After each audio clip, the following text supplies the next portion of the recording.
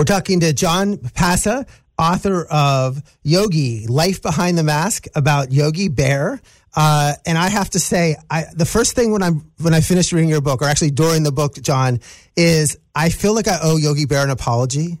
Because I never thought he was that good. I thought he was great, like an all-time great Yankee. But when Derek Jeter, when they're talking about the Mantle, DiMaggio youth, and Garrigan, they say, who's going to be on the top five? They call it Mount Rushmore, whatever they want to describe it as a top five. I said, well, Jeter should be in that top five. And I just bumped Yogi off. And after reading your book, I'm like, I think that was a mistake. So, thanks a lot for coming on Ira on Sports and writing about a person that's sort of a little forgotten.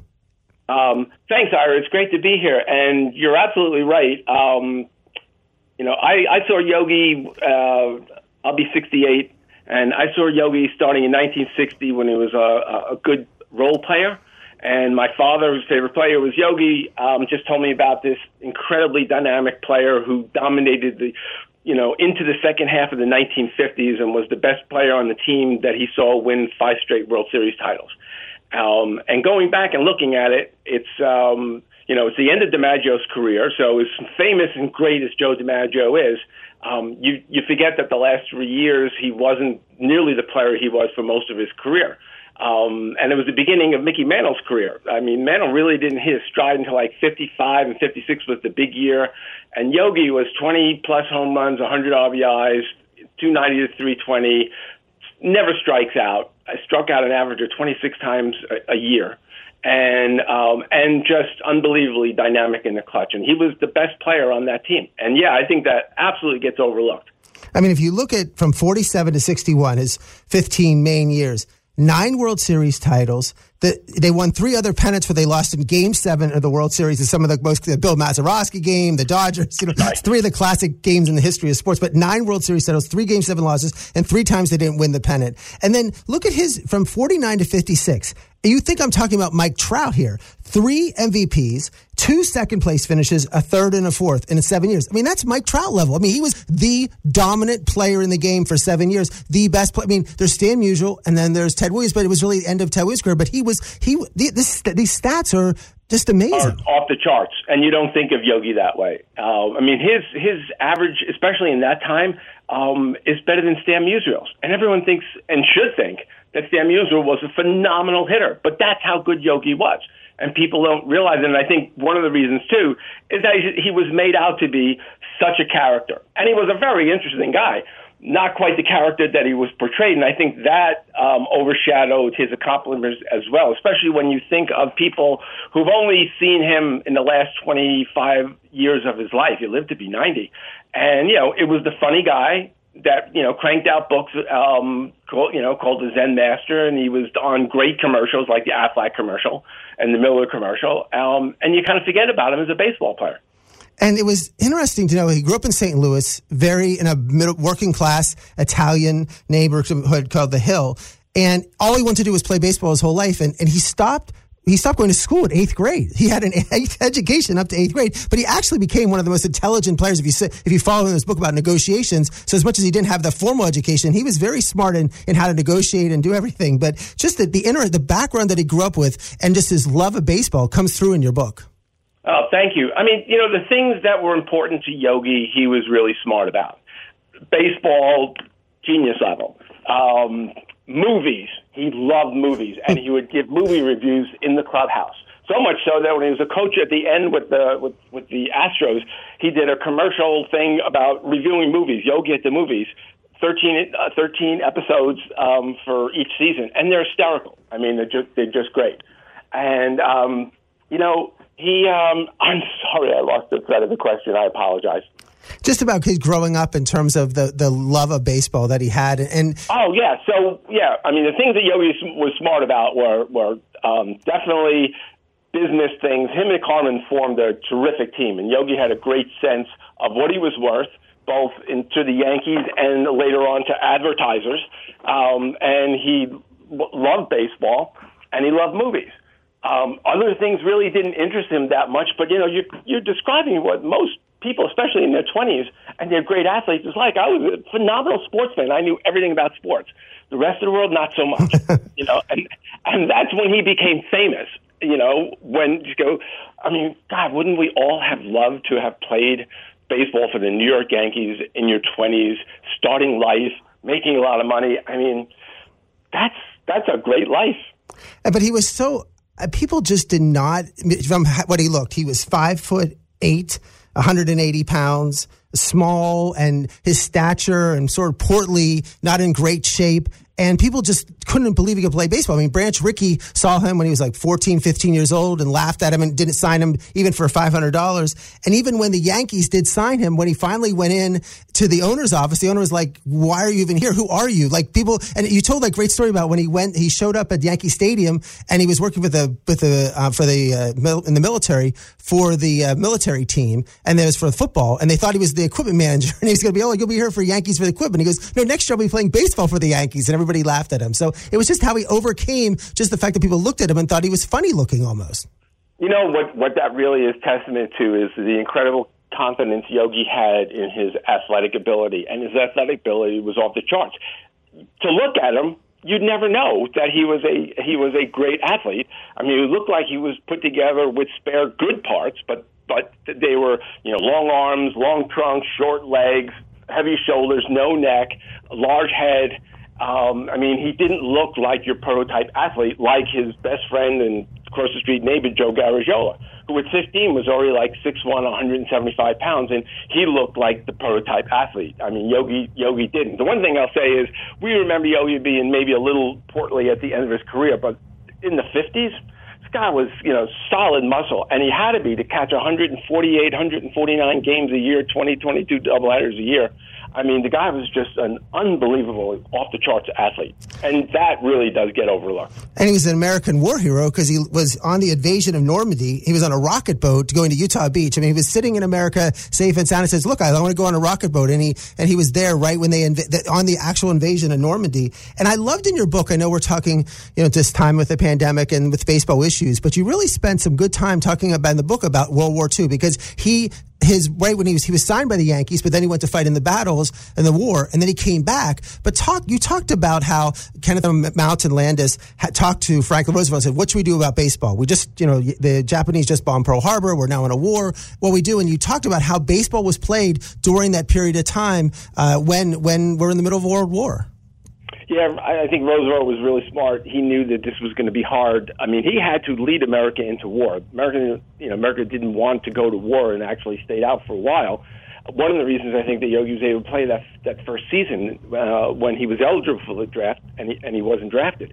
But it is, he goes, he gets drafted. He goes into the Navy. And the Navy's based in Norfolk, where he also played minor league ball. And they ask people who wants to volunteer for a secret mission. You can't even tell your parents where you're going or what you're doing, and Yogi instantly volunteers. More, I think, out of boredom, because just sitting around just drove Yogi crazy. And it turns out he's on these rocket launcher boats. They're all 36 feet long, and they're literally the first things that hit the beach at Normandy. I mean, they're 300 feet offshore, shooting their rockets into machine gun nests, so the troops had a chance at storming the beaches. And that's what Yogi was doing. He spends 13 months in combat, later gets hit in the hand, thankfully for him and for us. It didn't wreck his baseball career. Gets the Purple Heart, but waits until he gets back to New London, Connecticut, and out of combat duty before he puts in for it because he doesn't want to worry his mother in St. Louis.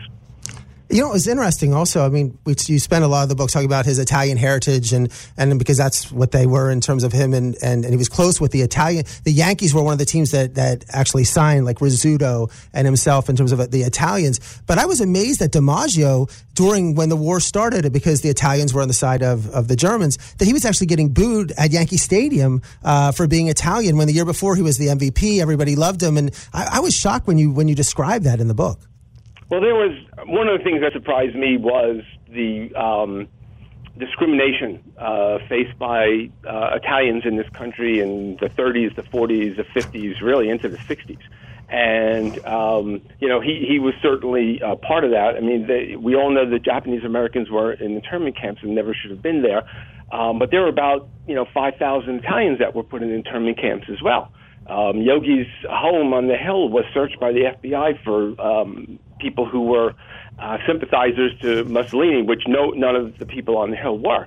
DiMaggio, the year before is his 56-game hitting streak, and everybody loves Joe DiMaggio. And the next year, he doesn't volunteer to go to war. He's got a 1-year-old, and people who have kids didn't have to volunteer sign up. And he got booed for that. And I'm sure that being Italian and not going in was a big part of the booing. And what a shock to go from being the most admired baseball player in the game to being booed at your own stadium.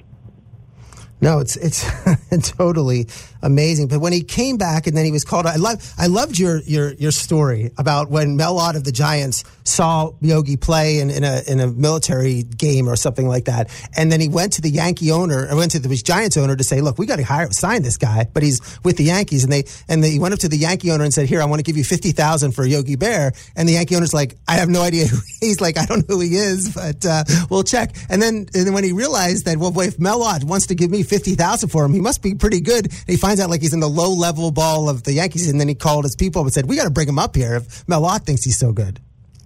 Yeah, and then when he walks into the room, MacPhail, who was one of three owners of the Yankees, looks at him and says, like everybody else who first looks at Yogi, going, "This is an athlete. This is what I turned $50,000 back in 1946 was a lot of money."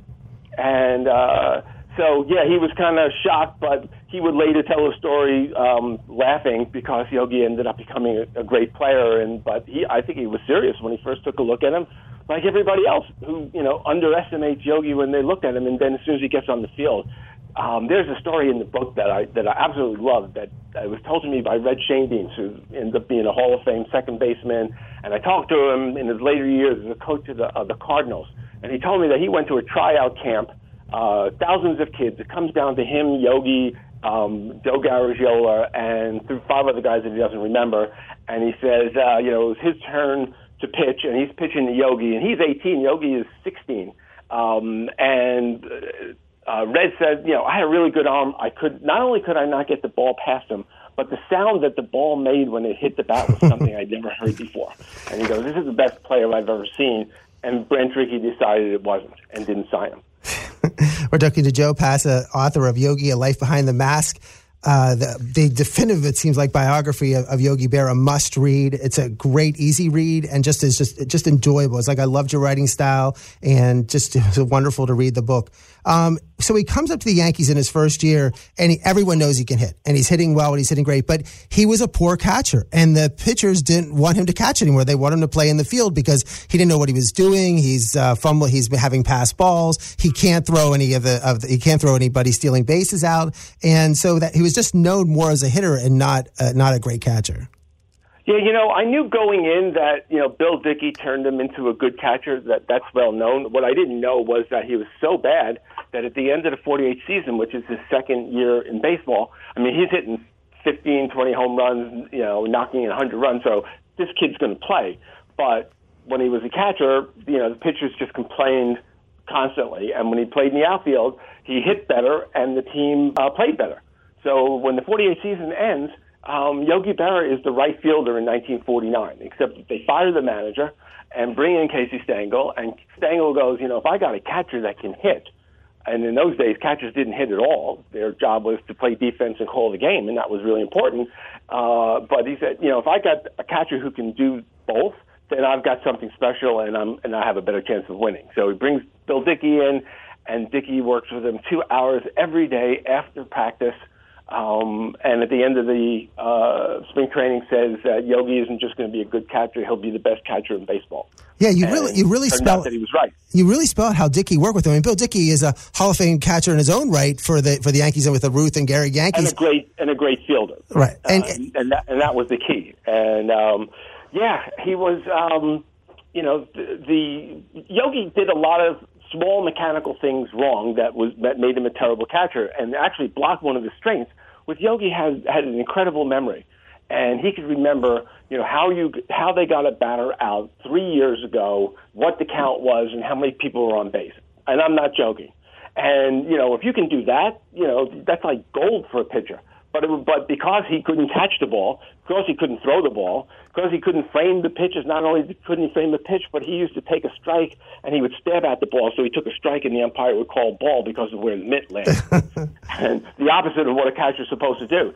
Dickey corrected all of those mechanical. He saw that everything here was mechanical and that Yogi had the agility and the speed and the arm strength and the smarts to be a great catcher. And once he fixed all the mechanical things, all of a sudden we had the best catcher in baseball on our hands. And one of the best hitters, and that's why he kept winning all those MVPs. I mean, and it was, right. And what I loved in your book was you talked about, because he kept winning the World Series, and he was the key component. I mean, another thing we have to realize is that, as you mentioned earlier, he was at the tail end of DiMaggio's career and the beginning of Mantle, so he was the star of the team. And even though DiMaggio but even they said that he was a bigger star than DiMaggio at the time, more popular. DiMaggio was more reserved, but Yogi was the man of the people. Everybody loved him. But you talked about how every year he had to go get his contract, and it was like this whole thing where he even held out some years, and he just, and we're talking about like making between $16,000 and $18,000, and he kept working his way up. And I loved how you in the book you mentioned how much, and then at times when he was earning like the $7,000 and $8,000, when his World Series share is $5,000, that's a big deal. Like when we talk about World Series shares, LeBron James for the NBA Finals isn't making $5-10 million for winning the NBA Finals. This was a significant amount of money for him to win that World Series. Well, now you know why everybody in baseball wants to play for the New York Yankees. Yogi doubled his salary by winning the team winning the World Series in 1947. Literally doubled his salary. Actually, the World Series check was bigger than his salary for the year.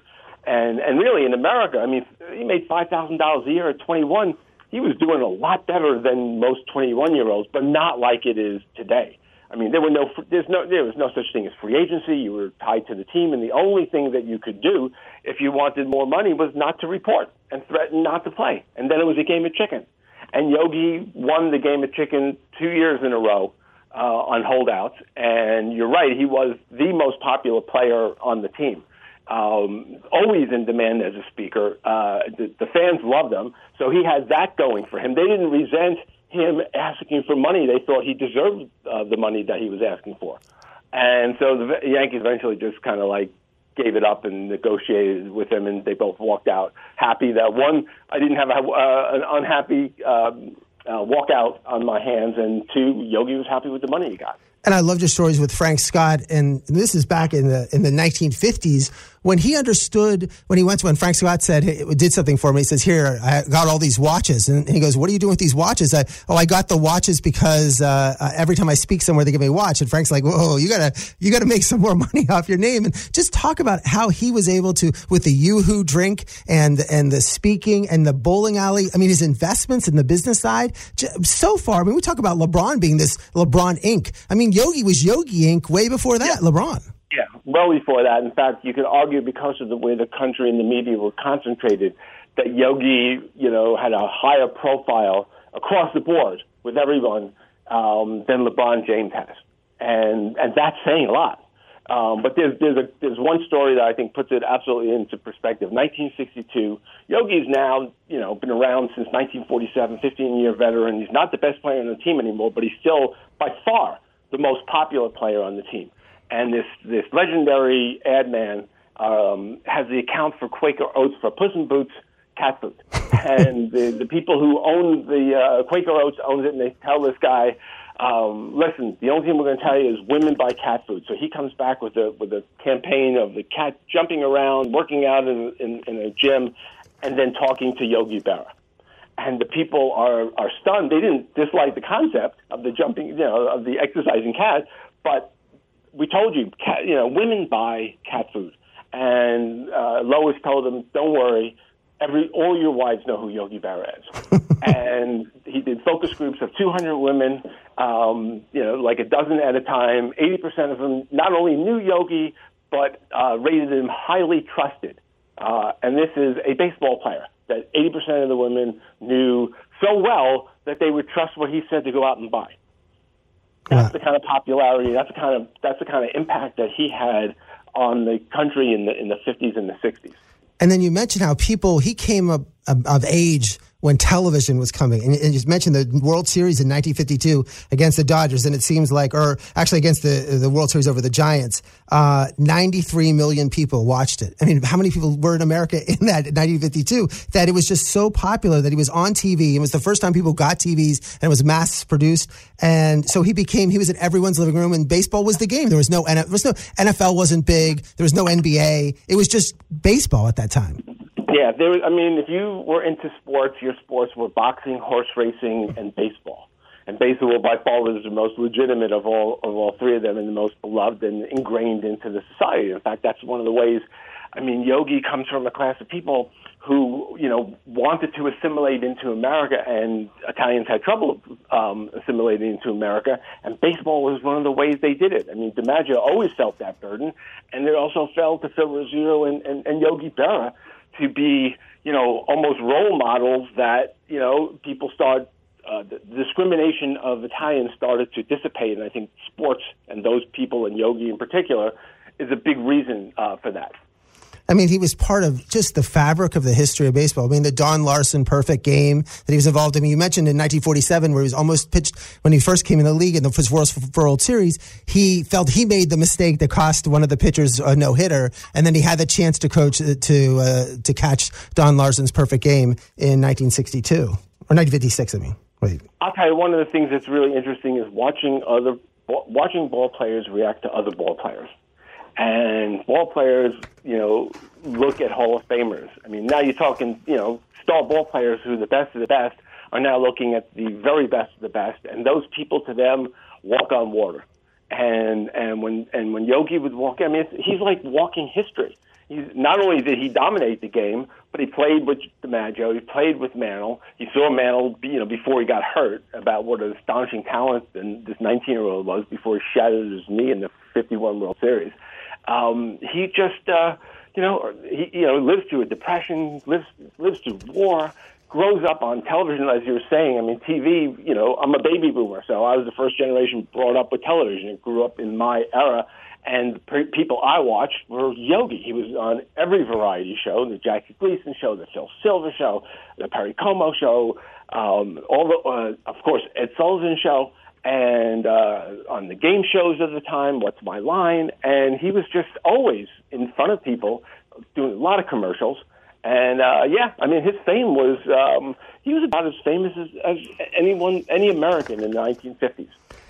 So he finished with 358 home runs, 1,435 RBIs, 2,148 hits. His catching, as you mentioned, some years he's catching 145, 150 games. He catched even when he was in his late 30s, like 22 innings of an extra inning game. Just amazing. Back to the first question I had is why did when we looked at Jeter, is it just the prisoner of the moment? Did we put Jeter above him when really Jeter is no way even close to Yogi Berra?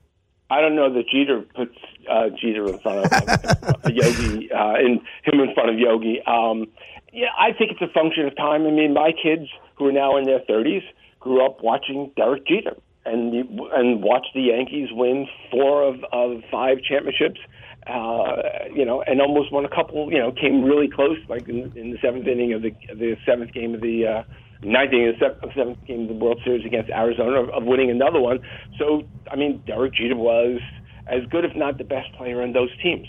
So you tend to think of it, but think about this. One of the reasons that we think Jeter is so good was because he won 5 World Series, and Yogi Berra won 10 World Series. That's almost inconceivable. That you would be, and again, for most of that time, he was the best player on the team. Well, that's what we're watching The Last Dance with Jordan. He won 6. That's the other thing. Jordan wins 6. We have Tom Brady winning. It's just 6. It's just amazing how what we look in terms of the 10 when really 9. He was a significant contributor for 9 of those World Series. It's incomprehensible almost to believe it. Yeah, the only athlete you can compare him on that level with is Bill Russell, right? Who had 11, and then there's Yogi at 10. There's some great players up there that have, like DiMaggio with 8, and Gehrig, I think, has 7. But we're talking about the best. We're talking about Mount Rushmore, and that's the thing about playing for the New York Yankees. So what is the Yankees Mount Rushmore? It's got to be Gehrig, Ruth, DiMaggio, and before I started doing this book, Mantle was absolutely fixed as the guy there, and now I look at it and I go, you know what? He's part of the reason Mickey Mantle is there because of what he could have been, not as much as what he ended up being. I mean, some of the seasons he had were absolutely astonishing, and you got a glimpse of that ridiculous talent. But Yogi did it year in, year out, and Mickey didn't. I appreciate you coming on the show on Iron Sports, and I really appreciate you coming on our show today.